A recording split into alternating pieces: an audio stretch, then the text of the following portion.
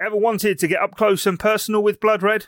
Well, here's your chance. Blood Red is heading back out on the road next Wednesday, the 24th of November, to Dublin, as Paul Gorst and Josh Williams from Analysing Anfield bring you a special live episode ahead of the Reds Champions League game with Porto. Tickets are available at bloodred.ie at €10 each. Do move quickly though, as tickets are extremely limited. Follow the link in the description or head to bloodred.ie to join us out in Dublin at the Camden for Blood Red Live.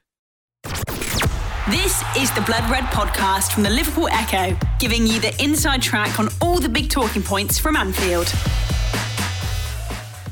Well, Guy Clark here. Welcome along to Blood Red and the latest episode in the bottom line as we look at Liverpool from a financial perspective. Here to add the insight and expertise, we have our business of football writer Dave Powell, as we'll be talking through FSG's latest purchase. No, it isn't a Gini Wijnaldum replacement. Dave, thanks for joining us, though, and interesting developments regarding FSG in the last couple of days. Yeah, they've been looking for ever since March when Redbird Capital came on as 11% partners through that $750 million investment. They've been looking for other sporting properties. They looked into esports. They looked at European football, looked at the NBA. The NFL was always too cost prohibitive because of the valuations of the teams. They're all being, pushing on. They're already have a massively high watermark. So they already expressed an interest in the NHL. The Boston Red Sox president, Sam Kennedy, who's also a partner of FSG, he said it was a market they were looking into. And yeah, it looks like reports in the US on Tuesday evening suggested it was close to sealing a deal for the Pittsburgh Penguins. I'm led to believe that it is correct, and it's something which is moving forward. FSG or Redbird aren't going to comment publicly on that until it's concluded, but it seems like it's a deal which is going to go ahead, which would make the Pittsburgh Penguins the fourth sporting team in the FSG empire. And there's more to come. I'm led to believe in the future as well. So it's a big deal for FSG. The Penguins will become a fairly substantial part of their empire, taking the whole value of the business to probably past the 8 billion mark. So yeah, it's another move, and it's been a year of major moves really for FSG. They've, after the past decade or so, has been focusing on business building, whether it be with the Red Sox or Liverpool, which has been evidenced through the revenues of 180 odd million when they took over in 2010, and now before the pandemic they reached 533, so there's a huge rise there of 300 odd million. So it's the next phase, and they've talked about it being FSG 3.0, is building the business and the empire really. So and I think the Penguins are going to be the next part of that, but there's going to be more to follow. Yeah, first two questions kind of to come with. Who are the Pittsburgh Penguins, for those who aren't aware? I have to say I'm one of those.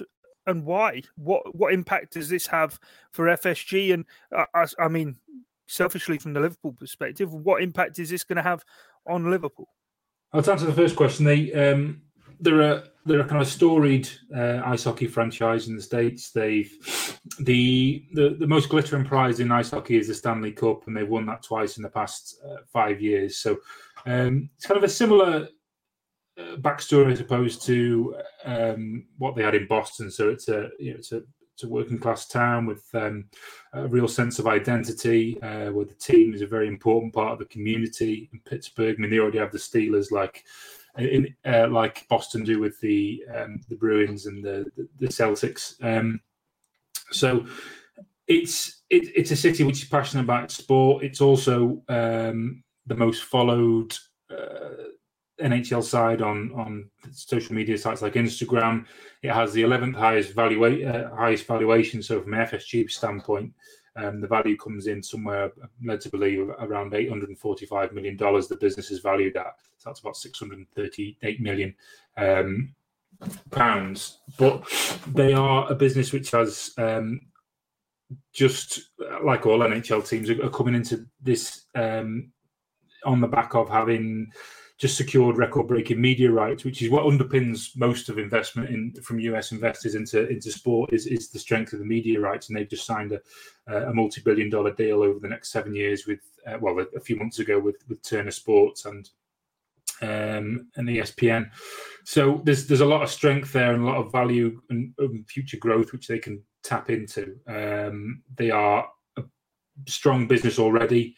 Their annual revenues are higher than some of those of the teams above them who have higher valuations. So there's a lot there for them to work with. I think they'll see some similarity between what they've done at Boston. From a Liverpool standpoint, I mean, everything comes back to how does this impact Liverpool. Ultimately, all FSG's business entities, the sporting entities, are supposed to operate within their own kind of ecosystem. They generate their own funds, which then get funneled back into their own businesses. But the strength of the group allows, and if more profits are coming throughout the group, it means that FSG are in a strong position to bring on board new capital for various projects, whether that's infrastructure related to, which we've seen it through the Anfield Road development, the main stand, all that.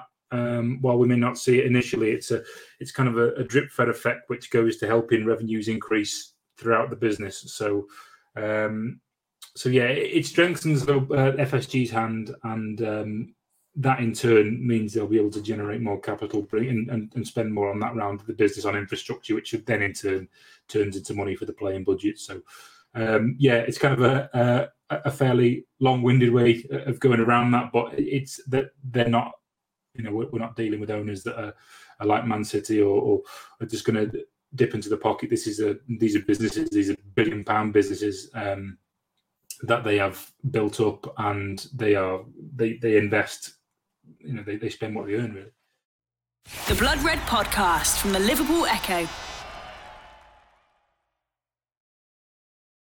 Yeah, it's kind of strength in numbers, isn't it, of having these organisations.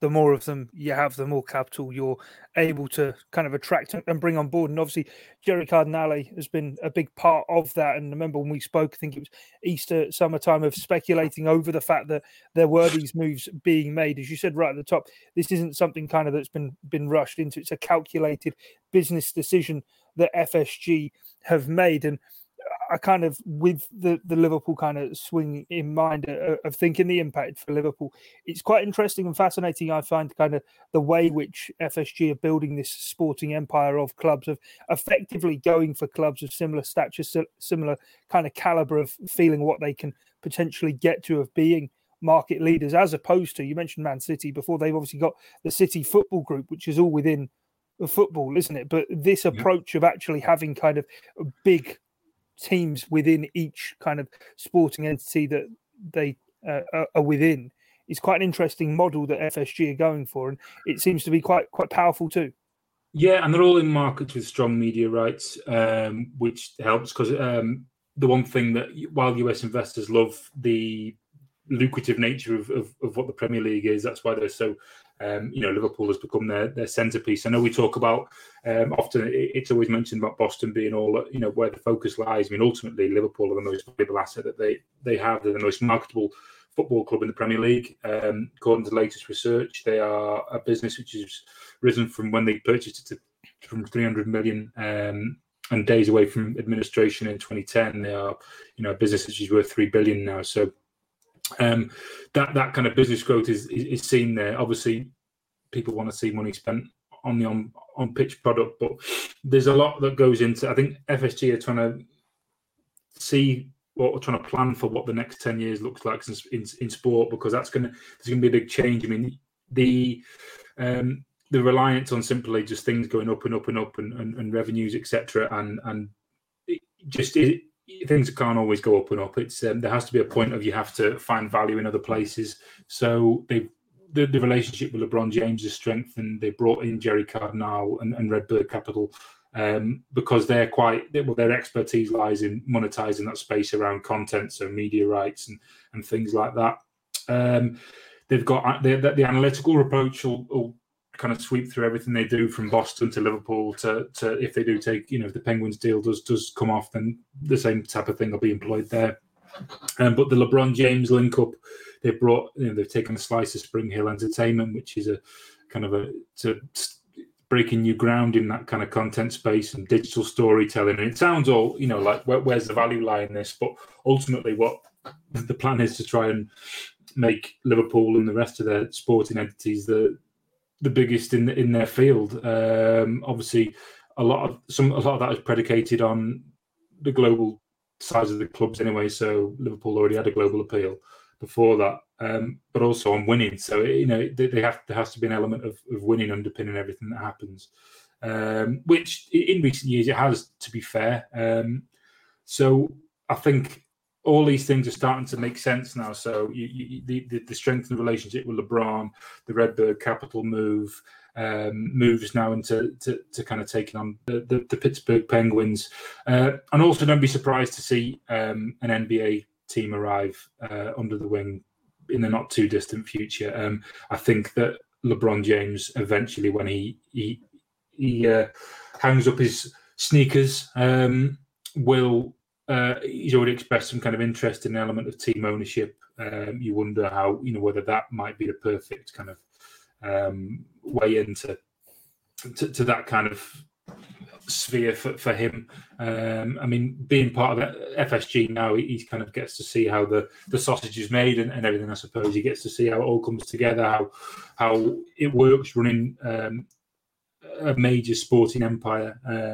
Because he's a business magnate himself now. So, there's a lot of interesting moves going on. And while it's always not visible, maybe how all this links back to Liverpool, what it suggests to me is that the long-term plan for FSG very much involves Liverpool around all this, because there seems to be a number of things brought into play over the past 10 months or so, which kind of point to the long-term future being FSG, whether that's a succession plan for what comes next, or whether it's simply just that John Henry's intent on sticking around well into his 80s.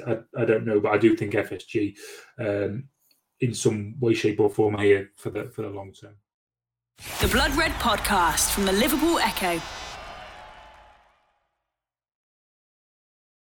Yeah, and that's the thing, isn't it? Is a lot of people look at this and what a £638 million deal that it is, 6 weeks away from the January transfer window opening. We'll think, actually, there might be a bit short for cash if Jurgen Klopp does need a midfielder or a forward in the January transfer window. But it's a case of kind of the pots not getting mixed. And as you say, it is all really underpinned by the need for success. And if success is maybe going to be at threat at all, that is where I suppose the central arm of FSG will then step in to support whichever sporting entity it is, to ensure that they do maximise on-field success, which, as you say, underpins the need to be able to sell media rights and this, that and the other globalisation around the world of kind of making their money back.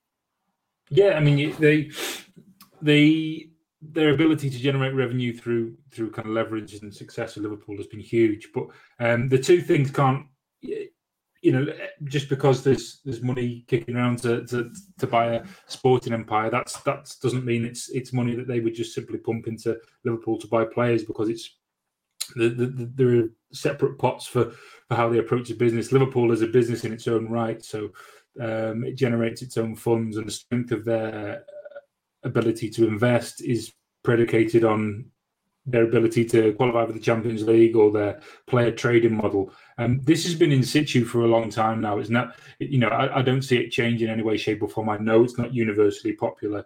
And I think last year in January exposed the flaws of thinking that, you can simply make do and mend, because while Nat Phillips and the likes did really well in helping Liverpool get dragged over the line, reality was that was a misstep. That was a potentially catastrophic decision not to invest properly, because they very nearly could have missed out on the Champions League. You're relying on your goalkeeper scoring from a corner and players that were nowhere near the first team at the start of the season coming in and playing their part. And you look at kind of likes of Ozan Kabak now. I mean, he's in a team with like Norwich struggling at the bottom. So I think that was very much down to Klopp being able to drag his team over the line, as opposed to vindication of any FSG methods in January, but they will know that they can't continue to not spend. Whether the January window is always difficult because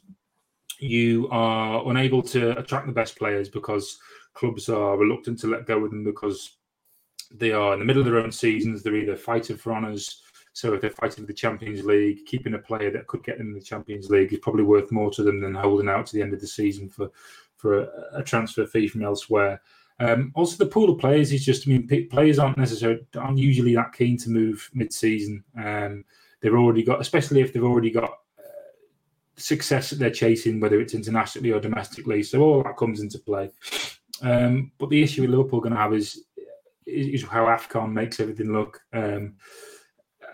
And it's going to, and how that impacts the future. Obviously, the feeling will be like if the Salah deal gets done, that may feel like it's a boost, but ultimately they're going to be without him for a period of time anyway. So yeah, to kind of go back to the question, it's the two things aren't intertwined really. It's the strength of Liverpool's business is what props up their transfer spend. The strength of FSG on the whole allows them to invest in areas which and take on new properties because they are a business. I know it's very difficult as football fans to see footballs as businesses because we're emotionally attached to the product. But for business owners, and it's the same for anyone. I don't care whether it's FSG or whether it's the Glazers, whether it's PIF. This isn't. There's no. These businesses, these are, they all serve a purpose for one reason or another. I dare say the purpose that PIF have for Newcastle is very different for what FSG have for Liverpool. But the thing remains the same, that they can only spend what they earn, and with Premier League rules tightening and FFP regulations, as much as we don't like to think that they do anything, they are there, they exist.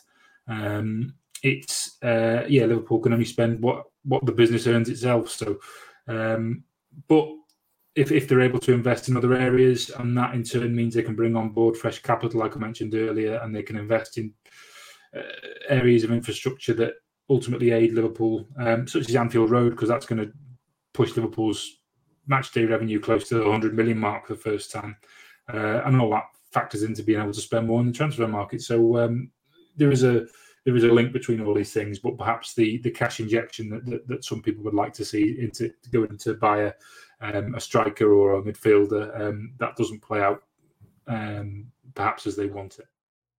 The Blood Red Podcast from the Liverpool Echo. It's more a secondary or tertiary kind of cash injection, isn't it? As you say, they pay for the Anfield Road development. That in turn boosts matchday revenue. That in turn means maybe the wage bill can get higher and Mohamed Salah can get given a new contract, or maybe a few fringe players are sold on, and that helps free up wages as well. And on that, obviously we've not done a Bottom Line podcast for a few weeks now, but just wanted to kind of get your thoughts and kind of look back on the piece you wrote across the Echo regarding Michael Edwards and the seismic shift in FSG that's going to have. Obviously him moving on, Julian Ward taking on the reign, and just kind of the job that Michael Edwards has managed to do. Kind of when you look at the figures written down, it's absolutely remarkable. The 27 players he's sold under his watch bring in just over £370 million, meaning the net spend through that time since the start of Edwards' tenure has been just shy of £161 million, and yet Liverpool see themselves where they are. It underpins the fact that FSG's business model is working. Yeah, and I think the question remains for a lot of people is how long it that continues to work. Obviously, there's other teams that try and work around that model. But Liverpool have had great success. Michael Edwards has spearheaded that. But you can't underestimate what having Jurgen Klopp as a manager does. Does the same success happen with Brendan Rodgers or with someone else? I don't know. I don't think so. But